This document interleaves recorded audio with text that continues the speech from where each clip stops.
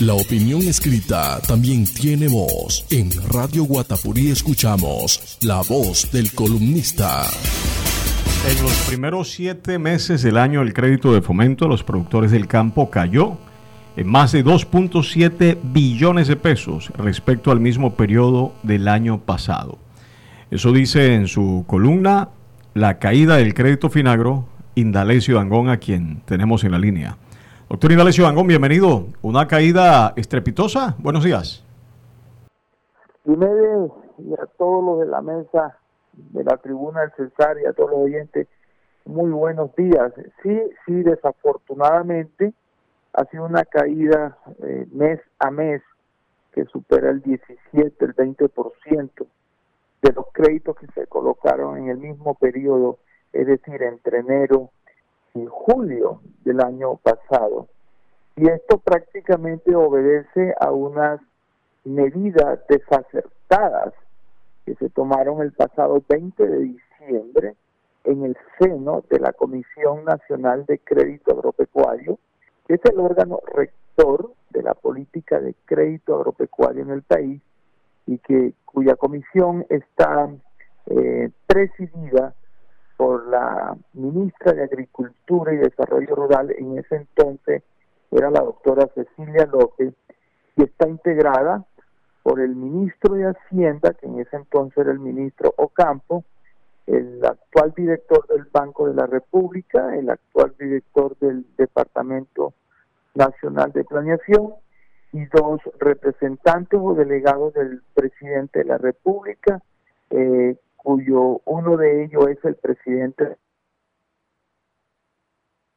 Doctor Indalecio, parece que se le ha cortado la llamada al doctor Indalecio Dangond, que ha publicado esta columna en www.radioguatapuri.com, La caída del crédito Finagro. La caída del crédito Finagro.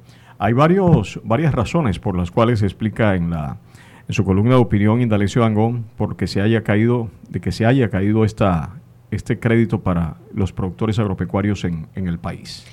En su columna, Indalecio Dangond presenta 3 decisiones equivocadas que torpedearon el acceso al crédito y confundieron al sistema financiero. Y eso es lo que esperamos que él nos amplíe ahora que restablezcamos la comunicación con el doctor Indalecio Dangond. Aunque bueno, usted sabe que Indalecio Dangond es un hombre que anda mucho en carreteras, ¿no? Él todo el tiempo, estoy por acá en esta parte del país, estoy por esta otra parte del país. Ya retomamos la comunicación con Indalecio Dangond, María José. Doctor Indalecio. Sí, ¿hasta dónde me escucharon, perdón? Queríamos preguntarle, retomar con usted, doctor Indalecio, ya los errores cometidos por parte de los encargados y que llevó a la caída de este crédito Finagro. Usted plantea que en esa reunión en el mes de diciembre del año pasado se tomaron 3 decisiones equivocadas. ¿Cuáles fueron esas 3 decisiones?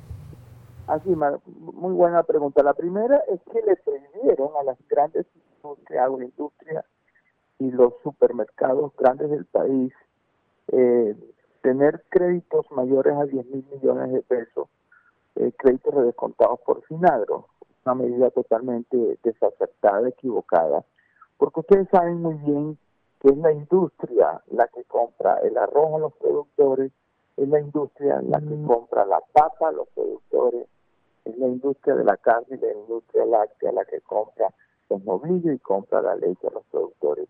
Y esa industria, como todos nosotros, necesita ir a la banca a pedir prestados los dineros redescontados por Finagro para comprarle al productor colombiano. Yo les pongo un solo ejemplo. En arroz, comprar las 1.800.000 toneladas de arroz, eso vale más de 2.3 billones. Entonces, si la comisión le prohíbe a esos molinos de arroz endeudarse con crédito Finagro para comprar eso, nada más les da un límite de 10,000, a ellos les toca salir a pedir la plata por línea corriente mucho más cara. Y les digo una cosa, cada vez que se encarece el crédito, eso se le traslada al consumidor final. El segundo error que cometieron fue haber hecho una clasificación de los productores teniendo en cuenta el activo, el patrimonio y los ingresos.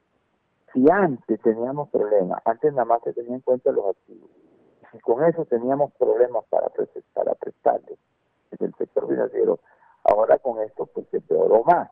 En Finagro no han querido entender, y en la comisión no han querido entender, que en Colombia un pequeño, un mediano, un grande productor simplemente se mide por el nivel de ingreso o por el nivel de venta que tenga durante el año. Eso es todo. Pero estos burócratas siempre andan necesitando ponerle trabas a las cosas para justificar su esfuerzo.